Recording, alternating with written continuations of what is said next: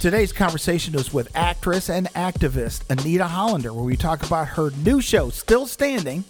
We talk about, well, her history in the theater and her advocacy for disabled actors and actresses in the theater and on television.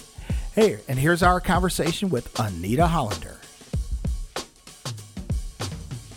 So let's see. So you have a recording. What do you have on the recording? All the songs from Spectacular Falls. Oh, that's your new show. Yes. And I have also an album of Still Standing, my previous show, but the new one is this one. And I did a podcast recently where I gave her permission, even though nobody's heard these songs yet, I gave her permission to put the opening number on there. And it sounded so fabulous. It's very musical theater. Is everything on Spotify? No, the Still Standing songs are on Spotify, the first show. Okay. So they're all there. But not yet with Spectacular Falls because I just received the CDs because I made the CD so I could sell it at the show in September, but I haven't gone further with CD Baby. And whereas Still Standing's out there on everything, Amazon, iTunes, CD Baby, Spotify, and all those things that I don't even know. But I haven't done that with the new album yet because I first wanted to see how it sounds when I get it. Because I know it sounds great on the computer. I'm so proud of it. And it sounds great on the phone. Well, here's the thing. If it sounds great on your headphones. Exactly. It's going to sound. I'm very proud of it, so I can't wait. And next thing. And you wrote all the songs, and you wrote all the songs. Everything, yeah. Arranged them, and it's so exciting, really. I never thought I'd get past doing one, and I was so proud of the one, the Still Standing one. I was like, if I never do another thing in my life, I will have contributed this, and it's done well. And now you have a second one complete. Now I have a second one. Ready to bring to the world. Falls. Yeah. Spectacular. Yeah. What's Spectacular Falls about? Spectacular Falls is a original solo musical about falling, about all the ways we use the word fall. So like if we fall short of something or fall over, fall out of favor, fall from grace. Fall in love. Fall in love, fall apart, fall on your face. I fall to pieces. Fallen empires, fallen heroes. Wearing a fall, hair. Right. The season of fall, leaves falling. So the songs capture all these falling through the cracks. I do a song about immigration where the children are falling through the cracks and sung by children. The song was written by my children's choir and I, so I have them singing an IASL, American Sign Language. Right. I interpret the song. So at that point I stopped singing and I just signed the song because the kids' voices are the best. They wrote it about their ancestors because we were sitting there, what can we do about this immigration problem? What can we do about these kids? Because we were all just like, what can we do? So, and the kids said, we should write a song where we welcome them. And it was an amazing thing. And I said, well, I'm Jewish, and this is a Jewish choir. Right. And it was like, we come from everywhere. We come from all over the world. So go home, find out where your ancestors are from, and I'll find out how to say welcome in that language. Because it was their ideas that say welcome in their language. They came back when there were 20 different things. So we in the middle of the song, we say welcome in 20 different languages. And it's so cool. It's a beautiful, beautiful thing. And that's part of the show because of falling through the cracks. And then other things about falling into place. And also the future falls to us.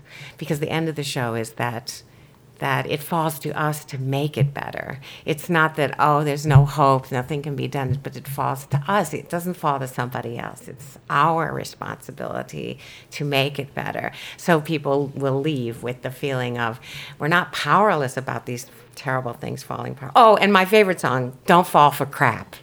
That's my favorite. Crap, right? Yeah, because of so much of what's going on. It was like, okay, don't fall for this. Yeah, that's sort of that's like a, but people do it all the time. Yep, a lot.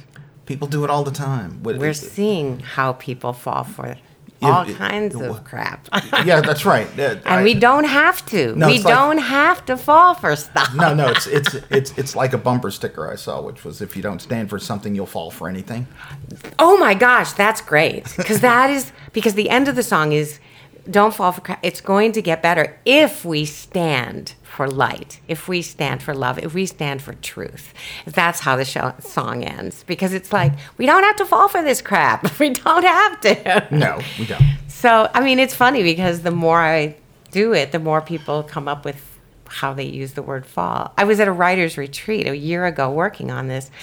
And one night at dinner, because we all had to eat together, it was on a farm.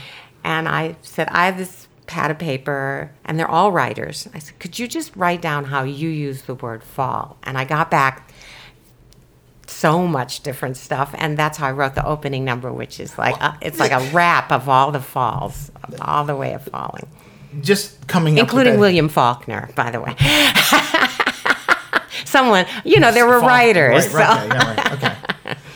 All right. Falstaff. So you got Falstaff. Yes. And Faulkner. Those got thrown in just as a joke, but there were a lot of things. So nobody did Jimmy Fallon or something? Oh, no, we didn't get that one. I guess it was the pronunciation. But there's Niagara Falls, Bedford Falls, Cedar Falls, all those things. Chagrin Falls. Chagrin Falls. Oh, my gosh, I forgot that one. Of all things, I did so much theater in Chagrin Falls, I forgot about that one. But yeah. How long have you been doing theater, for crying out loud? Professionally, since I was 8 years old. I first got on a stage by myself when I was 4, when my family went to a magic show, and the magician wasn't quite ready, and he said, does anybody want to come up and sing a song while I'm setting up? And before my mother knew it, she didn't know I had gotten out of my seat. I can't remember it myself, but I got out of my seat, went up, and I sang a song. And my mom looks, and she says, where's Anita? Oh, she's up there. And, people think a 4-year-old's going to sing Mary Had a Little Lamb, but I sang I'll Know When My Love Comes Along from Guys and Dolls, because I knew all the musicals of that time. My dad would always bring home the albums, and I would dance around in the living room because I had a November birthday. I had to wait a year to go to kindergarten. So the whole year, as Mr. Rogers says, childhood play is rehearsal for life. My rehearsal for life was doing shows in my living room. My mom would have to flip the record, but, I would do My Fair Lady. I would do, My Fair Lady, Guys and Dolls. Camelot, I'm sure. Yes. And at one point, even Man of La Mancha came out. I don't know. Yeah. And, we had so many. Sound and Music came in when I was 6, so I was already in school, but I went on doing this, Wow. I made up my version of the show, so when I saw Oliver and I went, that's not how the show goes. When I saw My Fair Lady, I went, no, that's not how the show goes. I knew every song, but that's not how the show goes, because in the album, you don't hear the script. So I had made up the whole story from the songs I was listening to, so I was like, where did they get this? This is not what the show is. So I'm just curious. So the album My Fair Lady, because this is a little bit of trivia, Okay. Was it the Broadway? It was. Cast? Oh, very good, because the movie is Audrey Hepburn, but Julie Andrews was the original. Right. So she was on the album. I didn't know that at the time. When I was 8 and did my first professional job as an actress, people asked me, newspapers and stuff, who's your hero? And I said Julie Andrews because of Mary Poppins.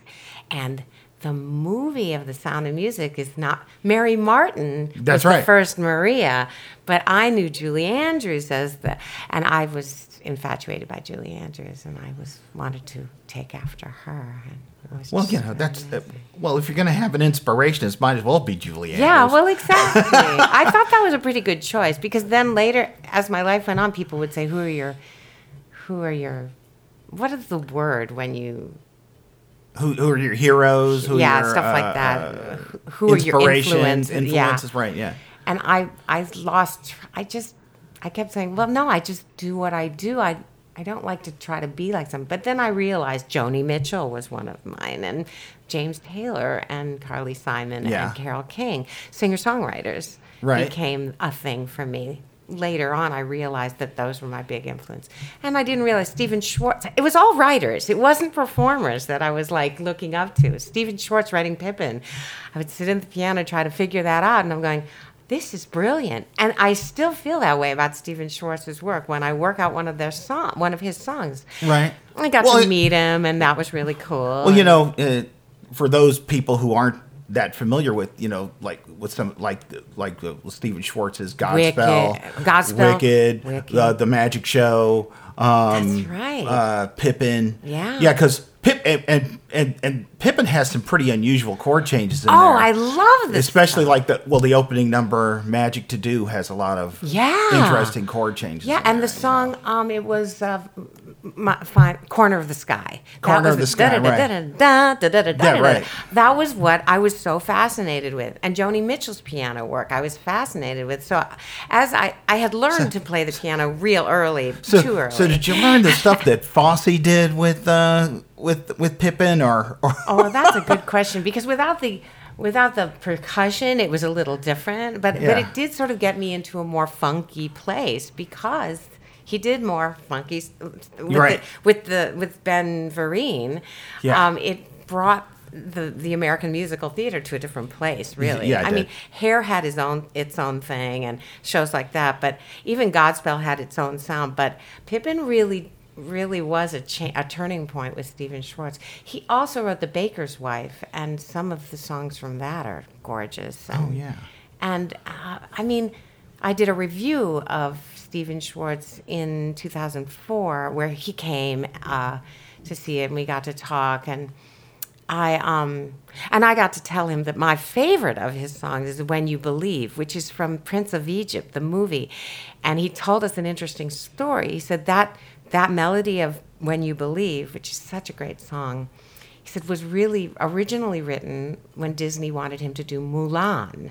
That it was a song about something else, and that the fifths, the musical fifths that are throughout it, were written as a Chinese, it was an Asian thing. And he said it wasn't supposed to be a Jewish thing at all. But when they dropped him in favor of, I think, Alan Menken, they're all colleagues, because I did the BMI musical theater workshop, and all of these guys were together there, and that's where they evaluated my work, and I got to learn from them. So it was not a happy day when Stephen Schwartz found out they didn't like what he was doing with Mulan, and they brought in Alan Menken. But the people doing Prince of Egypt, who were not Disney, they picked up on Stephen Schwartz, and I said, well, that was the best thing that ever happened, because that song, I have my children's choir do that song. It is a symphony of wonderfulness. I mean, it's just about that, though. You see them walking out of Egypt. You see them at the Red Sea, and you hear the children. Okay. I think it's pretty okay. I've gotten 6-year-olds, 5-year-olds to love this song, because when they do it every Passover, the holiday where it's about moving out of Egypt, people, think they're going to do like songs about the goat and the kids' songs, but they sing from beginning to end When You Believe, including when the kids sing in Hebrew and everything. And it's like a symphony. It's just an amazing thing, and the kids get it down. And it's not normal kids fare, but I do that with my kids. We write songs that would not be normally kids' songs, and that When You Believe has been the thing that everybody looks forward to every year. It's like we get to do it now again, and it's this big, my hands are all over, like 4 hands on the piano. I love Stephen Schwartz, I really do, and he's a great guy. He's a great, really. The review we did had magic in it. I learned how to play with a dove, and I learned how to make it look like they were dying or sleeping. It was really cool. And then I did the song from Wicked, Defying Gravity, on a metal plate. I was levitated 11 feet in the air with no chains or halter or anything. I just had to stand on this metal plate with a stick behind me. It's just like a metal thing behind me. Right. And I'm singing, which is not an easy song, Defying Gravity. No. And they start to levitate me. And it's black on stage. It's just the spot on me, so you cannot see what's levitating me. And the trick is that you see me levitate in the air. But I had no safety things anywhere around me. That nothing was holding. And I'm in an artificial leg. Yeah, right. So I don't. With an artificial leg, you don't know when your foot is solidly on the ground. So at any moment, it could have slid off the metal plate while I'm singing the high notes of Defying Gravity. I'm belting out this song. So I often would just my hands would go back to make sure that the metal was behind me and everything. It's like, just keep singing. And then they brought me back down and I finished the song. Fortunately, through the whole run of the show, nothing bad ever happened. But man, I was terrified the whole time. So I couldn't really enjoy singing this great song. Right. I still did it, but it was like, okay, don't sing too loud. The vibrations might slide your foot off the thing. It was hilarious. That's right. You can't, and there's something that people cannot tell about you on the podcast. No, that's which right. is that you have a right leg, yes. but your left leg is not with you anymore. There. No, it was amputated in 1982. So when I'm on stage, I often am wearing an artificial leg. In the new show, I do a soft shoe number and I do a salsa dance. But at one point, I take the leg off and do Tai Chi during a song on one leg because that is what I've learned, to be able to do Tai Chi on one leg, which is odd because Tai Chi shifts from one leg to the other. But for me, I shift from my heel to the ball of my foot. That's right. My right foot is my ball of my foot, and my left foot is the heel.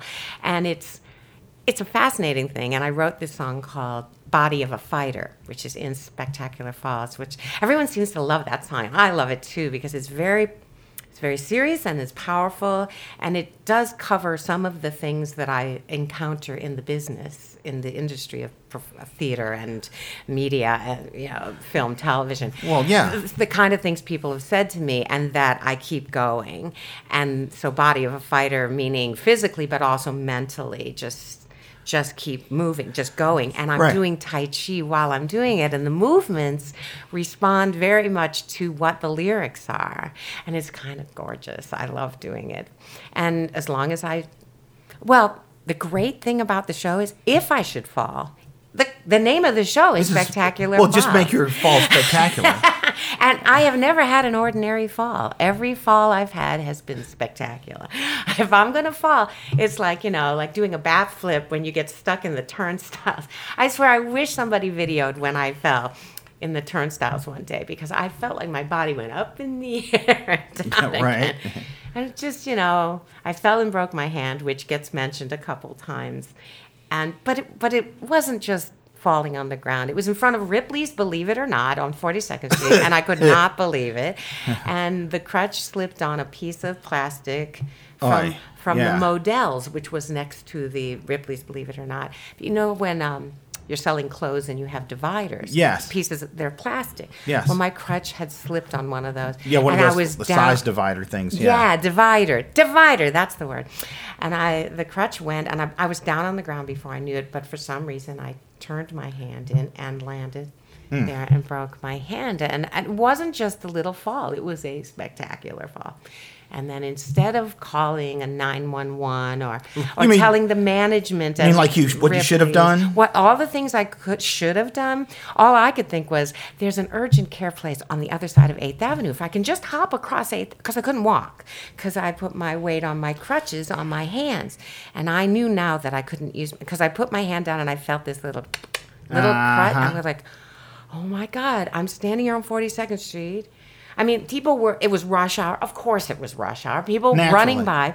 When I fell, I didn't get a chance to really think about it before two strangers, one on each side, lifted me up under my arms and kept moving. They just didn't want me to get trampled. They didn't stop to go, can we get you something? It was just, in New York, you don't want someone to get trampled. So they were walking. I don't even know where they came from. All I knew was that I felt one hand here, one hand here. And they got me, and both of them like, okay, and they left. And still the people are coming. So they picked you up and then moved on. And then moved on. So I'm standing there thinking, I'm up. That's great. So I won't get trampled, but I can't walk.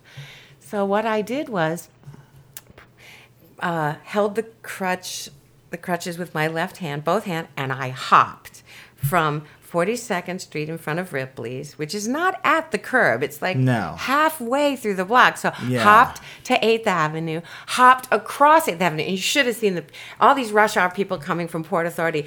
They come at me and they go, whoa! It's like the sea parted. It was the Red Sea. There we go. We got a theme. They're just, whoa! And I'm hopping like I mean it.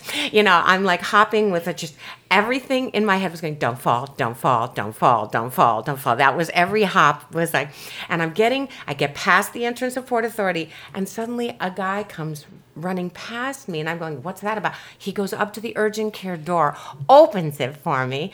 I don't know who he is, but thank you. I get through the first door. Then he goes inside, opens the second door, because there had to be 2 doors. Naturally. He opens the second door. I hop through, and then he's gone before I can say, excuse, thank you. They're gone.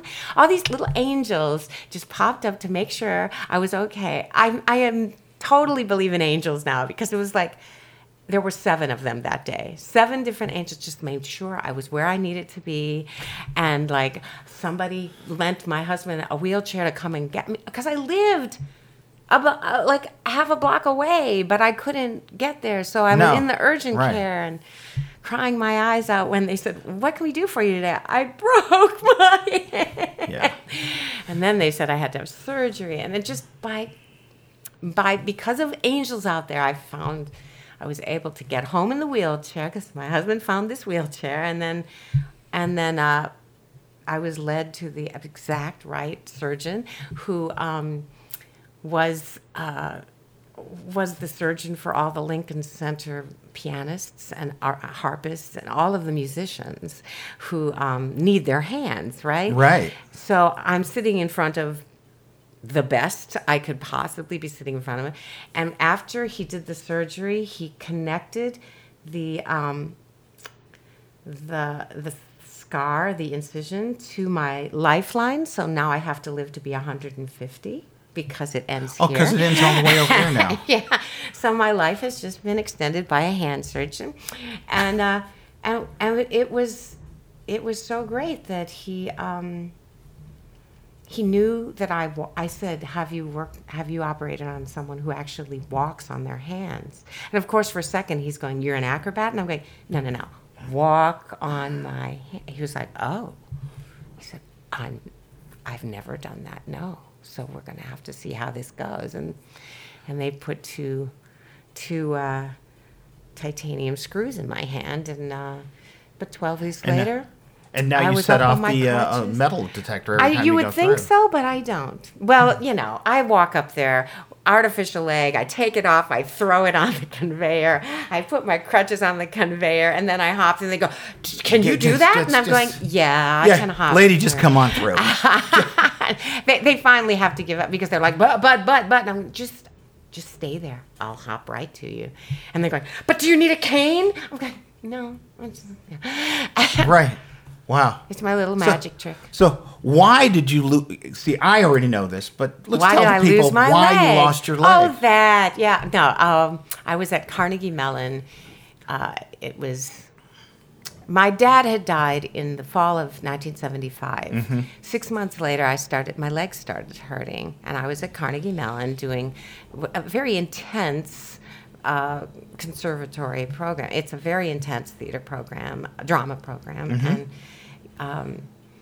And 6 months later, I'm in my sophomore year, and it's starting to hurt really bad. I go to a chiropractor. He can't help it. The pain seems to be attached to my spine in some way.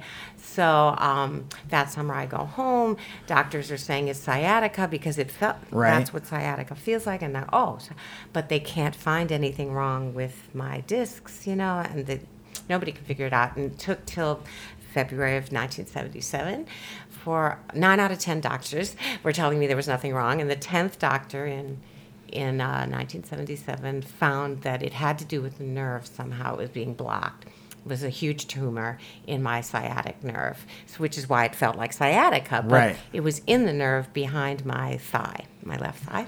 And So instead of an amputation then, in 1977, they took the motor nerve out of my leg and gave me this very slim plastic brace because my foot would fall if it didn't stay in place. And I I was a junior at that point, went back to school 6 months after the surgery, and stayed there during the summer to make up for the lost time by assistant teaching the summer program for high school students, the pre-college. And I caught up to my class and graduated with them while I was doing chemo and radiation. And I passed my stage fighting exam with a brace on my leg, which was so exciting because the guy who comes over from England to judge you we decided not to tell him that I had any disability, that I'm gonna compete with everybody else. And we did a scene from Anne of 1,000 Days I had a partner named Roscoe Gilliam who went on to do Chorus Line on Broadway. Right after that. He didn't even do senior year with us, but he was the only one brave enough who said, I'll do your fight with you, because nobody else wanted to do it. It was like, what if I hurt her? Because I'd been through cancer and I was taking chemo and radiation. So they were treating you with kid gloves. Gloves. But Roscoe, this incredible, talented black guy who was so phenomenally talented singer, dancer, actor, triple threat. It was no surprise to anyone that he went on to do Chorus Line, because that's him. That was him. And out of all the people in my high-powered class that had Cherry Jones in it and Diane Frantantoni, all these people who went on to do great things, that Roscoe just said he would help me. And later I found out he was terrified the whole time. He was so afraid he would hurt me. And I made a mistake on the day of the fight exam. We were practicing, and I made a false move. And you whacked we had him. to do, I whacked myself. Oh, okay. We were doing daggers, quarterstaffs, and fists, this stage fight. As you do. A scene from Anne of 1,000 Days. Right. So Henry and Anne are duking it out, basically. This was an amazing thing. And I had learned how to do everything. I could hop over the quarters. I could do, swords, too. We had swords, too. We had all these instruments, it's like do this, and then you pick up the next thing. And the dagger thing, I made a wrong move, and he gave me a fat lip at that moment. And of course, this was his worst fear, was what if I hurt her? And I'm going, it was me, it was not you, it was me. And then we have to go downstairs and do the thing. I got the fat lip to it was like, but we did it, and it was so good. It was great acting, it was great fighting, it was a well choreographed beginning to end fight, and we got great grades on it. We were rated really high. We both passed, but with flying colors. And B.H. Barry, our teacher, came. We had a little champagne ceremony where he sat us down and he said, and you got to know, Anita nailed it. Because it was like, that was the person we just didn't know. But he had worked with a guy with an artificial leg before that. So he said, anyone can learn this. Anyone can learn to do this. So anyway, so I did graduate with my class, went on to do Laura in Glass Menagerie was my out-of-school first professional gig out of school, even though I had been doing professional stuff up until then, was Laura in Glass Menagerie. I thought was a riot, because brace on the leg. That's what she saw. She talks about a brace on the legs, which was fantastic. And I went on to go to London and studied at LAMDA, London Academy of Music and Dramatic Art, and they kept me on to tour Europe with a company out of the school. I was doing a one-year program, but after the year was over, it was an international thing. They said, would you stay to be the vocal coach and act in a piece about Elizabeth I? And we took it to Holland and Belgium and Wales and London. And I had this brace, but I still danced. I just couldn't wear heels. But we sang, danced, and acted our ways. We did madrigals. And all these kids were Brits, and they were younger than me, but I was sort of the mother hen. And when they lost their voice because they stayed out all night in Amsterdam, I was the one who nursed them back to hell. That's right. These were kids, and they were let loose in Amsterdam. Forget it. I made sure, and I taught them how to warm up. They had never done that. And I didn't teach them at first.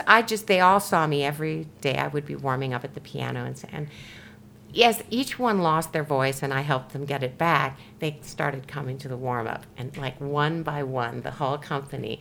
So it ended up, we did this fabulous warm-up, which became part of what we did on tour. People would say, our students would like to see what you do to warm up. Oh, sure. It was like it became part of the performance. But all of that was with the brace on my leg. Came back, worked in Copenhagen, did a couple other things, came back to the States, went to Boston, where my friend was at Berklee School of Music doing a jazz concert, Fats Waller. Right. And he said, would you come and sing in it and choreograph it? Okay. This is so really cool to think that somebody said, come and choreograph it, which I did. And then while I was living in Boston was when I got the recurrence because the pain came back. And I had signed on to direct and perform in Jacques Brel is Alive and Well and Living in Paris, a musical. That's the whole title. This wonderful review of Jacques Brel's Flemish and French songs. And I was very excited about it. I was part of the reason we did because I had chosen it. They wanted me to direct it. And then I got diagnosed. So the day I got diagnosed, I made a schedule for the cast and the musical director and the stage manager. So they gave me a biopsy. It was definitely going to have to be an amputation. And I got the whole cast and the stage manager and the music director around my bed, like Winston Churchill did this kind of thing. And I was born on Winston Churchill's birthday, so this is perfect. So they're standing around the bed, and I said, so here's the schedule I've mapped out for the next 2 weeks. I've talked to the PT department. I get the amputation on Friday. On Sunday, they'll be rolling me over in bed. By Monday, we'll be up and on crutches. So in two weeks, I'll be able to come back to rehearsal. I won't have a leg, but I will be able to come back on one leg and crutches. So 2 weeks later, and they didn't believe it except the stage manager who said, if Anita says that's what we're going to do, that's what we're going to do. Right. And they did. They went back to rehearsal. They worked on the music, the harmonies, and they got it really solid while I was learning to walk. And then I would come 2 weeks later, I would come to rehearsals for 4 hours an evening, from 7 to 11. Right. Because that's how long the pain medication would last. 4 hours. So I sat them down and I said, okay, we're going to rehearse every night for 4 hours. I'm coming from the hospital, going back to the hospital. I have been given a leave of absence 4 hours a night. So we have to do everything in 4 hours. So you can take a break whenever you want, but we won't have formal breaks like we should have, but when you're not on stage, go take a break. And they took my leg, but they didn't take my brain, so just stick with me. We're going to get through this. And I choreographed things on one leg and crutches. I would go, okay, step, kick, step. You know what I'm talking about. And they would do it. Okay, so, all right, so now you're going to do, jazz square. You guys know how to do a jazz square, steps. And I would show them with my hands, and they go, yeah, we know how to. It was all choreographed. Literally on one leg. It was hilarious because the staging, that's what I came back to do. We opened the show 2 weeks after that. Wow. 4 weeks after the amputation. They had barely made me a temporary leg, which was a bucket and a pole and a foot with a little hinge where the knee would be. And I wore a long dress. I used crutches. We had designed a set that had a few little stairs in it that we would go up to a little perch to sing like Marika from above, to get levels. I went up the steps on crutches, so what, and carousel and was all of these moving parts, and I just became one of them. The crutches became part of my mechanics structure. Right. And so that's when I lost my leg and the gift in that was that I had a show to get ready, that I didn't have time to feel bad about it. For one day I cried, but I really didn't have time to feel sorry for myself. Well, you had something to do. I had a show, and that's the gift, is that I had something to do. Like the first operation when I had school, 6 weeks later, back at school, because I wanted to graduate with people. And I think that having that carrot on the stick in front of me in both cases was my savior, because it was like I had no time to think, this sucks. It did suck, but at the same time, it was a fascinating suckiness, because it was like, because I have something to do. I have this and I have this project to complete that I've committed to completing. That's right. I was not walking away from that. I was not. I did cancel one singing engagement because it was literally right when I was going to be losing my leg, and I had to call these people and go, I'm having my leg amputated. I mean, what an excuse, right? That's true. I can't do the gig. I know it's been on the books for a year, and I'm so sorry. It's your big event, but I'm having my leg. I mean, a tax person from H&R Block called me, somehow got my number in the hospital, and I'm in my hospital room.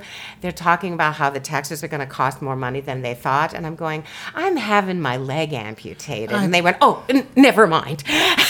This is like a trivial me the thing. Extra money. It's like, I'll be back, but I'm having my leg removed tomorrow, and I can't really deal with this right now. And they said, never mind. And the tax people just did it. They did the taxes because it was a gift. It was a great excuse for anything. I'd let you slide. And I could have said that with the show, but that was the point was, if I can do this, I can do anything. If I can manage this, if I can pull through and make this happen, then I know I can do anything. And this was in 82. 82. And you're about to do your second one-woman show. Oh, no, in 1982, those... No. Oh, and right now. So what I'm saying is that in the last, 82 is that's 36 years now. 37, So how many shows have you done in the interim? Yeah, this is a good question because of the Jacques Brel thing, I knew that I could go from show to show. I could still work. And it was shortly after that I got the job. I got recommended for a job at NYU, teaching voice to actors in the experimental theater wing. And my goal had always been that I want to end up in New York. I didn't mind that I'd been to Pittsburgh and Boston and all to Europe. I wanted to do all those things, but that I felt that my path should end up in New York. And I didn't want to go if I didn't have even one job. It could be a small little job, but I didn't want to move there with nothing like a lot of people were doing, like, here I am, New York, accept me. I was like, that's not the way to go. So this offer to teach at NYU was like, yes, grabbed onto it. People were saying, hey, Boston's a lot easier on you with one leg. New York is going to be really hard, and you're going to have to, the reality, the bright light's going to shine, and you're going to realize you have one leg. And I'm going, oh, no, I know I have one leg. You don't have to. There's no bright light that can suddenly tell me I have one leg. There's no, but it's so hard. You have to walk places. And but if you can make it there. Well, exactly. Thank you very much. And I moved down there, started teaching immediately, found NYU helped me to find an apartment, which they wouldn't have done because I was an adjunct professor. But hey, pulled the one-legged card, got an apartment on the campus, which was in the same building as Mayor Koch at the time. Really? He was on the top floor. I was on the ninth floor. I was like, you can't do better than that. No. Anything goes wrong, Mayor's upstairs. That's right. It was on Washington Square. It was beautiful. It wasn't a great job because experimental theater wing was full of kids that they accepted into the school probably because they could afford it. It's very expensive. And they were the ones they didn't know where to put. Like Stella Adler or Cap 21 or all these different, or writers and artists. These were the kids who didn't fit anywhere. Experimental theater wing. So these were the avant-garde, but most of them were just very spoiled children whose parents were psychologists, and they expected the world to come to them. Well, my voice work was not that way. It was, you have to work on yourself, all of you, because the way I got my voice back after all the cancer stuff, because I lost my voice out of the shock of it the first time, was to learn how the voice is developed through the whole body, not from the neck up, not your vocal cords are just they are just the vibrating part of it, but the breath is where it starts, and your feelings are involved. It's a very deep thing, voice work, and these were kids who were not there. The transfer students were like, they were all on me. It was like, this is the best thing I've ever done. But it wasn't a great job. But it was the catalyst. It got me to New York. It got me an apartment, and from there on, because I auditioned for the BMI workshop and the ASCAP workshop for writers, because by then I was starting to write. In fact, it was 1977. I wrote the first song called "The Choice," which ended up being the cornerstone of "Still Standing." It was not a happy song. It was one of my teachers at Carnegie Mellon said that she felt that my singing Joni Mitchell and James Taylor and Carly Simon, that's all very well, but she said, but you're not telling, you just went through this cataclysmic thing in your life and you haven't told us a thing about it. And I said, oh, you want me to write my own songs now? She goes, mm-hmm. If you have it. And I wrote that song to spite her overnight. I wrote the song, The Choice, which is about what it feels like at 3 a.m. in the hospital. And you think you're going to die. And I thought, this is the most depressing song in the world. She will shut up after this. She will never tell me to write another song. And I sang it for her the next morning, and I said, you see, she goes, yeah, that's what I was talking about. People want to know. Right. They will relate to it. You have no idea how many people will relate to this song. And sure enough, through the run, it took 16 years from 1977 on to write Still Standing. And when I finished, it was 1993. And it sort of, the song took me from where I felt like, from The Choice up till getting married, having a child. That's where it ends, 1993. And it's a great show about, sorry, that's pretty braggy. But what I'm saying it is a great show for a purpose. The purpose is that every song is a tool for survival. Yeah. Still Standing, a musical survival guide for life's catastrophes. And every song along my path of my story was illustrated one tool for survival that we don't have to buy. It's not at the hardware store. We have it inside of us, like a sense of humor, a perspective, chutzpah, balls, basically. Right. Children, marriage, love, having friends, family, support. Yes, all these things that you can find from yourself. It's not a bought and paid for thing. And people, for the past 26 years, I've taken it all over the world, the show Still Standing, and people have really related to it. Somewhere along those 26 years, 16 years ago from now, it took 16 years to write a new show. I didn't start writing those songs for this new show thinking it was a new show. I just write songs about stuff with my choir. And in my life, my aunt, the other day, she's very old now, she's 94, and she asked me the greatest question. And everybody's saying, oh, she's got Alzheimer's, she's senile, she can't really understand things. Well, we sat at lunch, and she looked into my eyes, and she goes, so where do you feel like you make the least amount of trouble? And I loved that question. I said, I love that question because I'm trouble. I am trouble. Everywhere I go, I say the wrong thing. I do the wrong. And I said, you know what? I got to think about it. And I thought, and I said, behind a piano, on a piano bench, at a piano, that's where I am the safest. I make the least amount of trouble.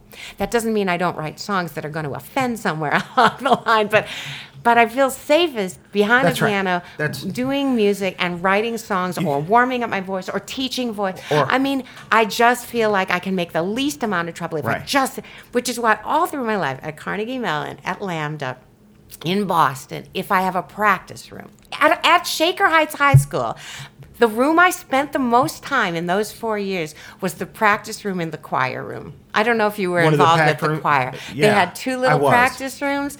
That one with the window where you can see, you can look into the choir room. My study hall, those periods where you don't have a class, I was in there at the piano doing whatever. I wasn't writing songs at that point. I just that was my safe space. Just if I need a safe space, I'm going to the piano, I'm going to the practice room.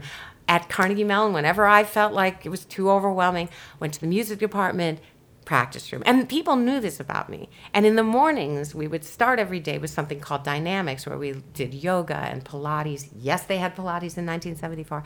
And we would do a physical, the whole acting student population, which was not very big. Each class had only just a few people in it.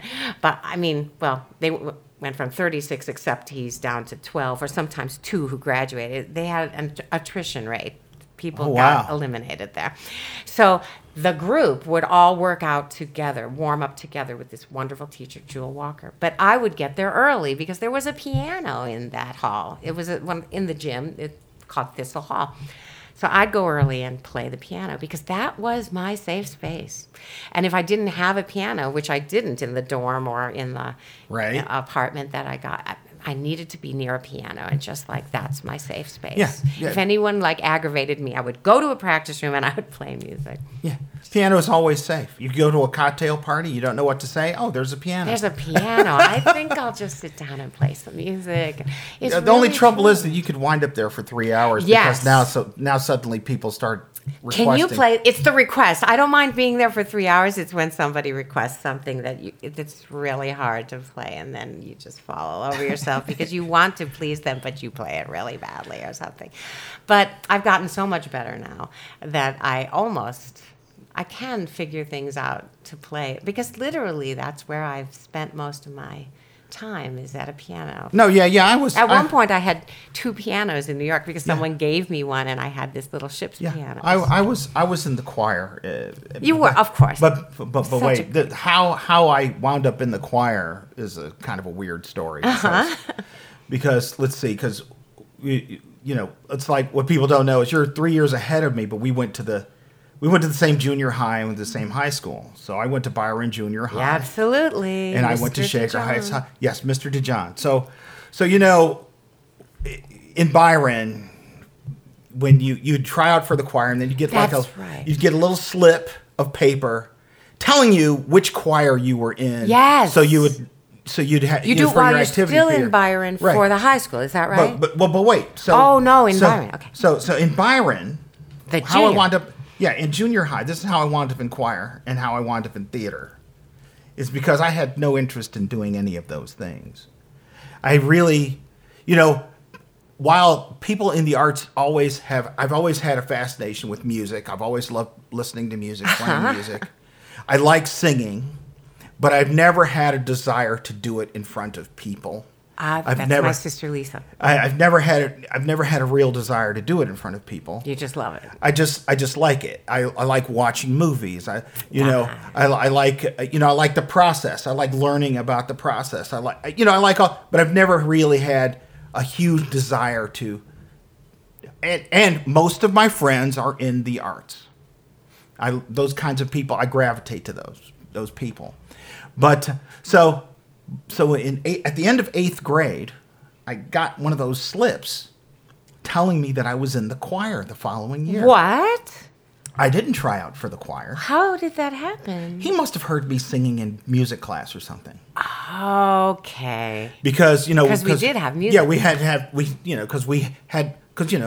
a well-rounded in our school system, we arts. Everybody had to take an art class. That's right. Everybody had to take a music class. And home ec or wood shop. That's right, home ec or wood shop. Everybody had to do those things. That's right. And so he must have heard me sing. So he thought I had a facility for it. So I got a slip saying that I was in the choir.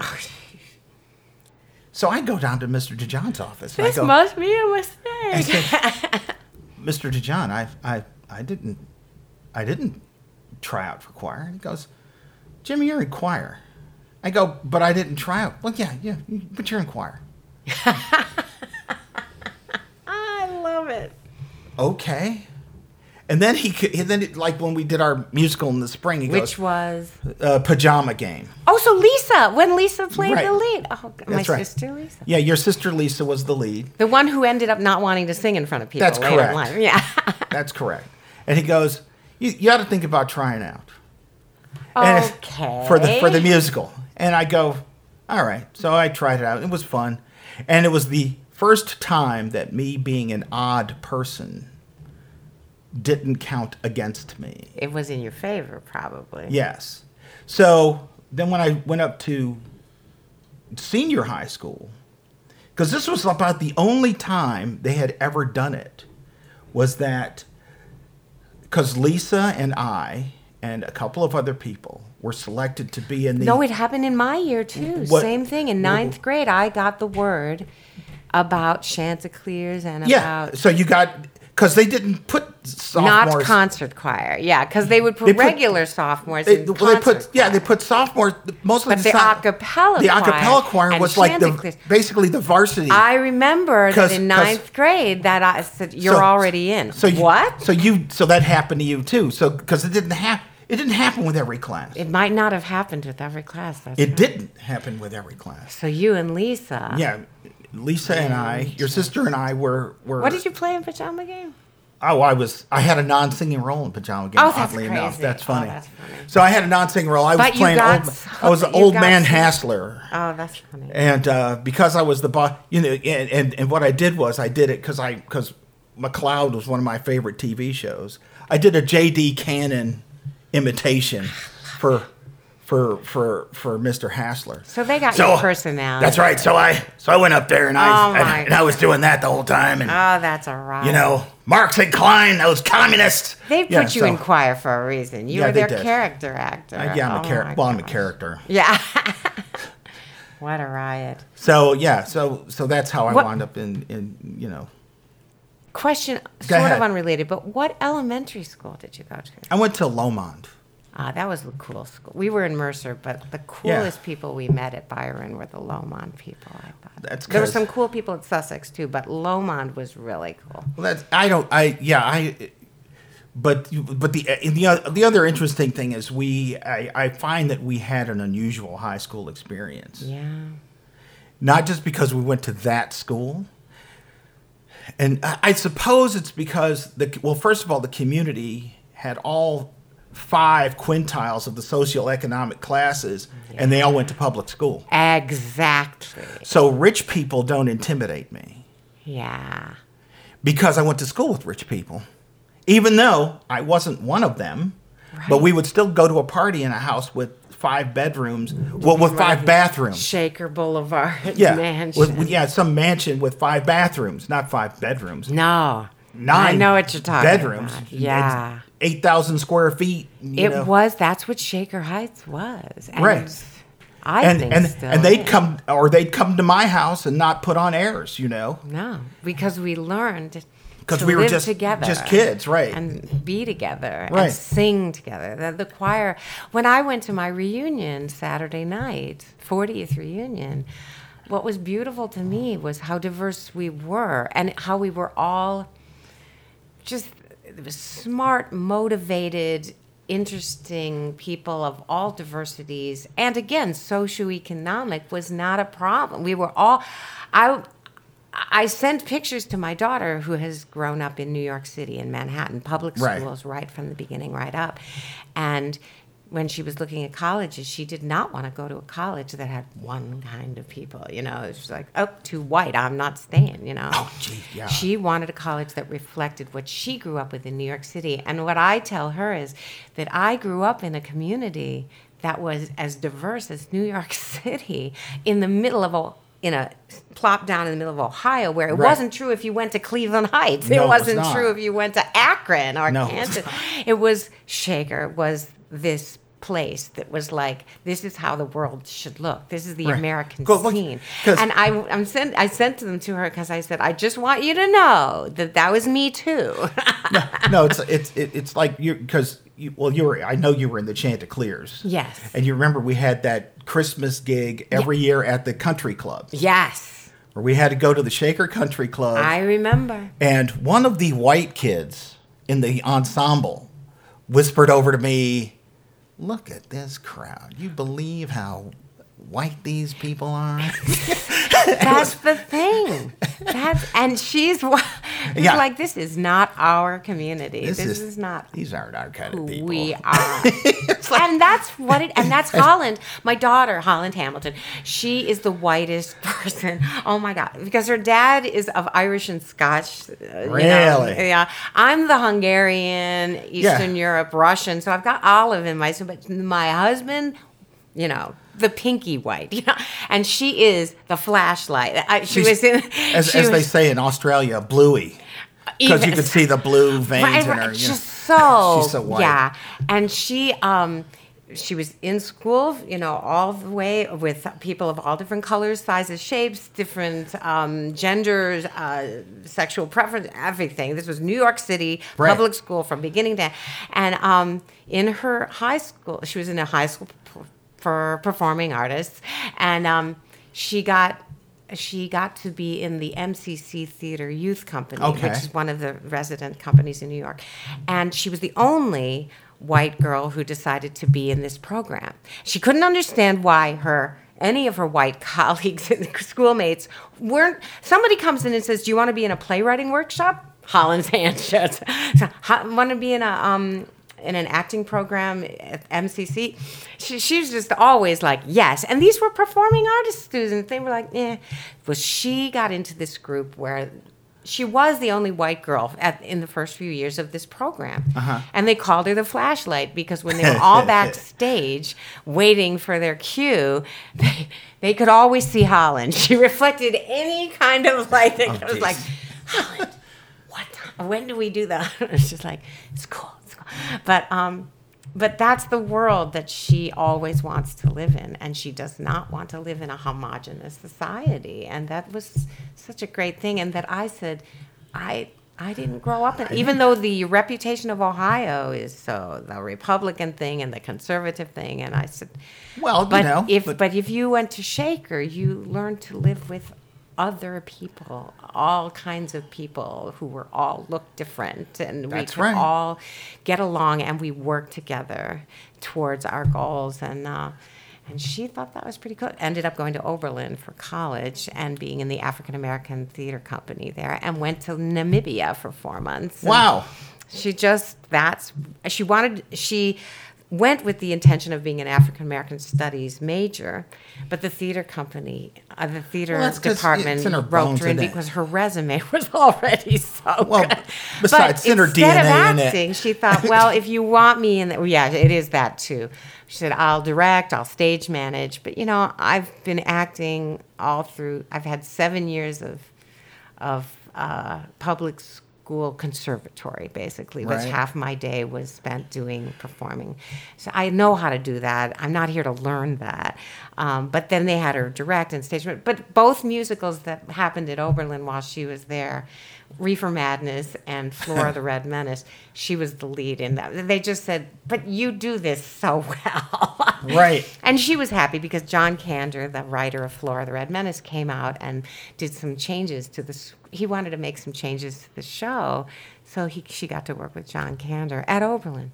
But Oberlin was her choice because she could work on African American studies and be with people who she related to, because it was what New York was about. And yet she said, I'm going to live in New York. I'm pretty much sure I'm going to be going back to New York. So why don't I live somewhere where it's completely different? And Oberlin couldn't be more different. You're right about that. As far as nature is concerned. It's out in the county. She walked barefoot, for 4 years. It's the hippie school. I mean, so... But and now she's getting married in March, and her wedding party is colors of the rainbow, because that's her world. And I'm real proud of her, because that's what the world should look like. We are from everywhere. We are from all over the place. Well, here's the thing. That's what it does look like. And like. people with disabilities. Excuse me. People often leave out people with disabilities when they're talking about the rainbow. What? It's like, hello, we are also that, because we also get discriminated against. What do you know about disabilities? Yeah, right. That's been a big thing. Sounds like you might have a little challenge, but it doesn't sound. So far, it doesn't sound like it's been much of a disability. Yeah, my daughter always says, "But Mom, you're not really disabled. I know you have one leg, but nobody thinks of you." But because my professional work has continued through all of the one-legged stuff, and I've gotten work where a lot of people with disabilities wouldn't have gotten an audition, I started becoming. For the past 40 years, I've been involved in activism and advocacy for performers with disabilities. And I became the national chair of performers with disabilities at SAG-AFTRA, the Screen Actors Guild, American Actors Federation, Union, right. Temple. Not Temple. No, that's the other job. Artist, television, radio artists.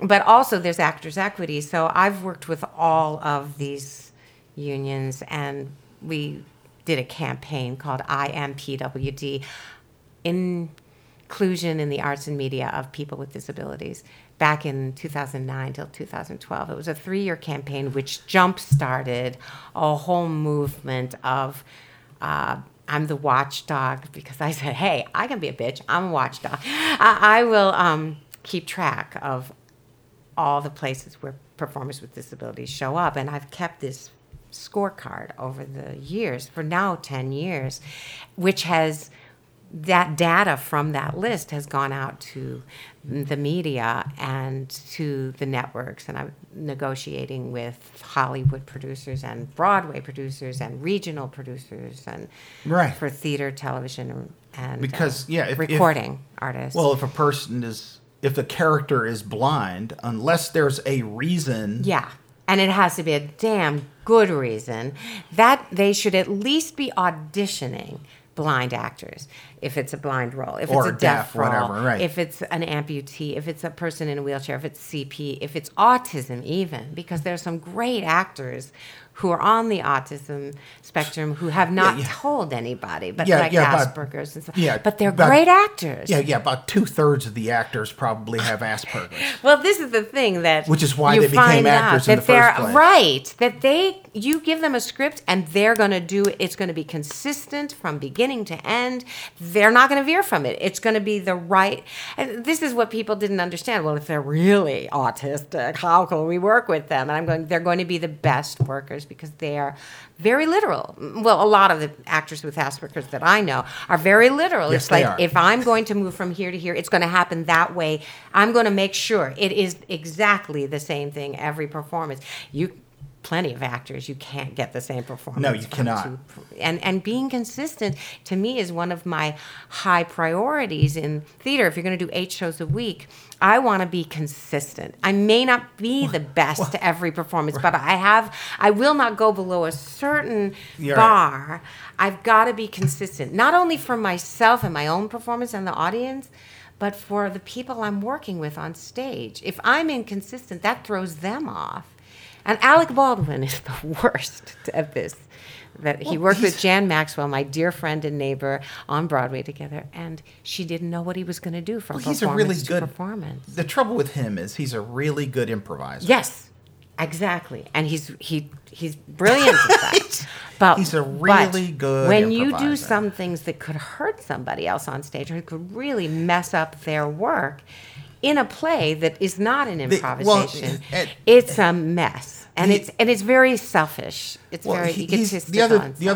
He's a really good actor and an okay reactor. Yeah, maybe less okay, but yeah, he's there to do his stuff. But it's interesting because people in shows with Robin Williams or with Jerry Lewis always knew that at some point Jerry Lewis was going to go off on a thing, and everybody suspends what they're doing while Jerry Lewis does his shtick. Damn Yankees. He toured Damn Yankees, and my sister Rachel was interpreting it for the deaf. And she knew from the cast telling her. Was he playing Applegate? Applegate. Okay. So, Yeah. Perfect opportunity to do any shtick he wanted to do. But in the middle of the song where he does the history of himself as the devil, she knew that at a certain point she was just going to stop interpreting and watch and just it's like the deaf community was like, okay, now we're just turning it over to Jerry because it was physical shtick. It almost didn't matter if he was talking because it was shtick. Right. And she would just be like, and if he said something, she would go, no, he's just said this. But it was basically, she knew that that was going to happen. And the actors on stage knew that when Jerry was going to do shtick, they all just let him do it. Let him do it. And then they'd go back into the scene. They love me in France. Exactly. That's absolutely true. And that, get to be known for doing stuff like that. But in the situation that my friend Jan was in with him, with Alec Baldwin, it was terribly unfair. It was actually doing things that would mess up the other person's timing, performance, and anything. Literally, she was as good an improviser. She had done children's theater when she was younger, but she was a pro, and her thing was she was consistent and hilarious and wonderful and deep, and The last thing she did before she died on Broadway was, I think, Follies, which was enormous. Mm-hmm. And she would put 150% into everything she did. He would jeopardize her performance by, like, not opening a door when it was supposed to be open, or pushing back on something that was timed very carefully for the humor of the moment, and he would decide that he would change it. So and she got real tired of. Oh, totally, because she knew what her job was to do this thing. Those are low self-esteem moves. And then, oh, totally. There were some other things that were say just some stuff to awful. It was like, why don't I just make your life miserable for 2 hours? And she finally left the show because she said, can't do it anymore. And she unfortunately, she missed an interview with a New York Post writer, and she emailed him the reason why. She said, things are going very difficult, and she told him what was, because they were friends, this writer and him. Right. She told him what had been going on with Alec, with work. He took that email, and they printed it on the front page of New York Post. In other words, this was confidential. This was an off-the-record conversation. They were going to get together for dinner and talk about the show, and then he was going to write something up about her, a feature about her. But she wanted to apologize because she didn't do the show that day. She said, I can't meet with you because I'm not going on today. Here's what's going on. And she, of course, kicked herself forever because she told him. But Anne put it in writing, and then bang, word for word, the whole email shows up on the front page of the Post. The Time magazine picked up on it. This wasn't just the New York Post. It was just, this is our local newspaper. No, Time magazine decided to do a little thing about it. And she's mortified because they interview Mr. Baldwin, who says, oh, she's such a bitch. She's like, she must have my lawyers. She must be in cahoots with my wife, who was divorcing him at the time. Right. And, and then a little later, that infamous tape of him talking to his daughter comes out. And the thing with his car, abusing the guy who was parked in his spot. Right. I mean, the man's not nice. but he dragged Jan through the mud by saying what an awful bitch she was and everything. And I was babysitting for Jan's son at the time, and we were very close anyways. We were neighbors, and she just was like, she wanted to hide forever. She didn't think she would ever do another acting gig, which is not true. She got 8 Tony nominations in her life. She went back because people said, you can't hide in a hole. It happened. Sometimes bad press it's press. Right. Your name is now on the map. He did you a favor, because besides, now people, who's Jan Maxwell? She's an 8-time Tony nominee. The other thing too is she's not the only one who's had a bad experience with an actor. Oh yeah, it's true, because people then started commiserating with her and saying, what just happened to me? With me, and so she. I thought I was the only one. Right. I just remember how mortified, because she was a pretty private person, and that was never. That was an apology of why she couldn't meet with this writer. Right. And of course, she never again. She took herself off social media. She just shut down so many things. But people wanted her so much in shows and stuff. And then she was tireless. But then she got cancer, and within a short time, she died. And it was this bright light of Broadway. And she was on Madam Secretary. They had cast her as the vice president. She did a season where she showed up on the show. And then the next season, we was like, where's Jan? Because another actress walked in when they said the vice president was like, Jan's going to be on again. I talked to Jan. I said, what's the matter? And Jan would not tell people that she was sick. So even though I was babysitting for her son, and her son was not allowed. Oh, she didn't tell you either. I was like close friends. And her son and I we still have this great friendship through the years now that he's an adult, but we did so much fun stuff. But when I was babysitting there, he was sworn to secrecy. I was never allowed to know that she was walking around with this thing. She had it, but she was able to still work. But I was not allowed to know. Her husband, who was my My husband's best friend was her husband. Gotcha. That's how we all knew each other to begin with, before we were neighbors. And the husband was not allowed to say a word. She swore them to secrecy because she thought it would hurt her professional work, because after what had happened with the post, she did not want anybody to know her personal life. And all these years, a lot of time went by while she was working, but she was having chemo, or she was working. And it was just so strange that in the end, she kept things private because of what had happened. But then when she died, it was a shock to the whole thing. And she didn't show up on Madam Secretary. And when I asked her about it, she was walking her dog. I said, what happened? And she said, I don't think Taya Leone liked me. I'm like, how could anyone not like you?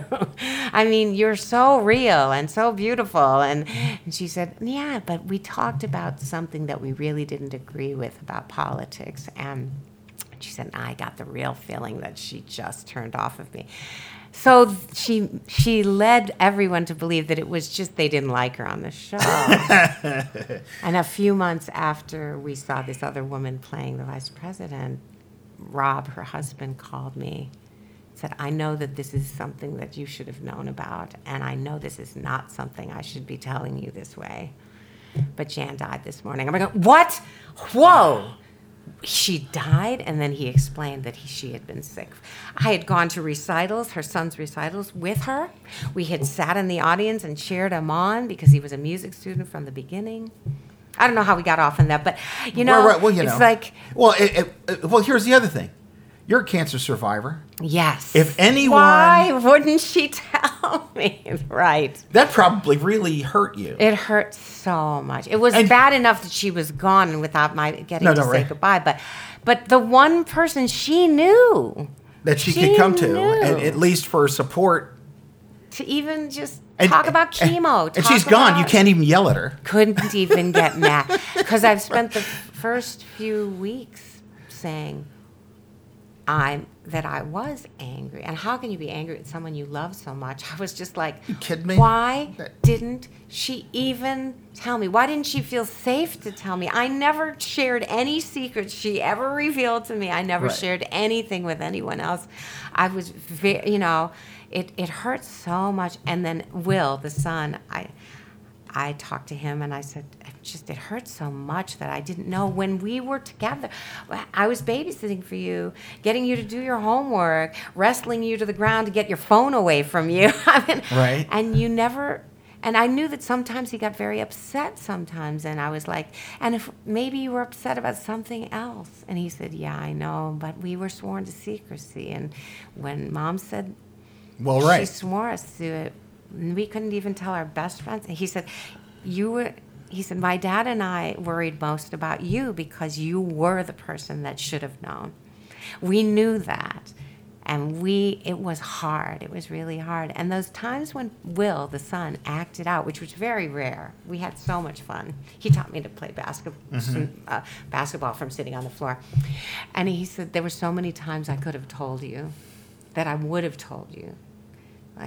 Because he was not he was a lot of fun to be with. We made up songs on the piano. He played his violin. We did so many things. But when he got moody, I figured he's a kid. He's moody, but there was so much more to it. Wow. It was so sad. Anyhow, I'm glad that we're still friends and everything because I love those guys so much. And it took them a long time to get over that loss. Yeah, sure. At least I was there for them during that time. Once I knew I could be there for them. So, anyhow. Wow. So let's see. We're about done, aren't we? Wow. We sure talked a long time. How long have we been going? Like an hour and a half? Hour and a half, right? More than an hour and a half. But I would love it if we can intersperse these songs. So when I get back to New York on Wednesday, send me some, and I'll put them on. Because now that the album is done, so that you guys can hear this stuff, and everything's copyrighted now, so everything's cool. So you can put it out there. All right, cool. And and where can we find your stuff? Yeah, because the Still Standing music, if you If you look for and you're going to Anita Hollander Still Standing, you can hear my stuff. But you can see me perform. If you're in Cleveland, you would see me perform on November 2nd at Fairmount Temple in Beechwood, Ohio, on Saturday, November 2nd at 7 p.m. But if you're in New York or in the area, or you're feeling like you're taking a trip to New York, I'm premiering Spectacular Falls, the world premiere on 42nd Street at Theater Row, as part of the United Solo Theater Festival. 2 of the shows are already sold out. That's September 22nd and 27th. Although if you showed up at the theater, you probably, if you waited, you might be able to get in if somebody doesn't show up. But the one show that still has tickets, there's 24 tickets left for September 23rd.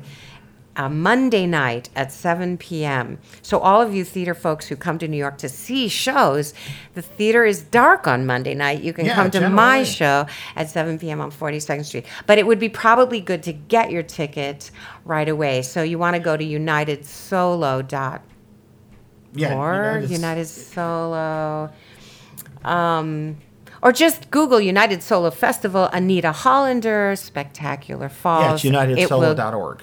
.org, right. Yeah. You can find me, put my name out there, or Spectacular Falls with my name. Anything you Google, you'll find your way to United Solo, to the performance. But I would love it if anyone out there's listening and is in the New York area.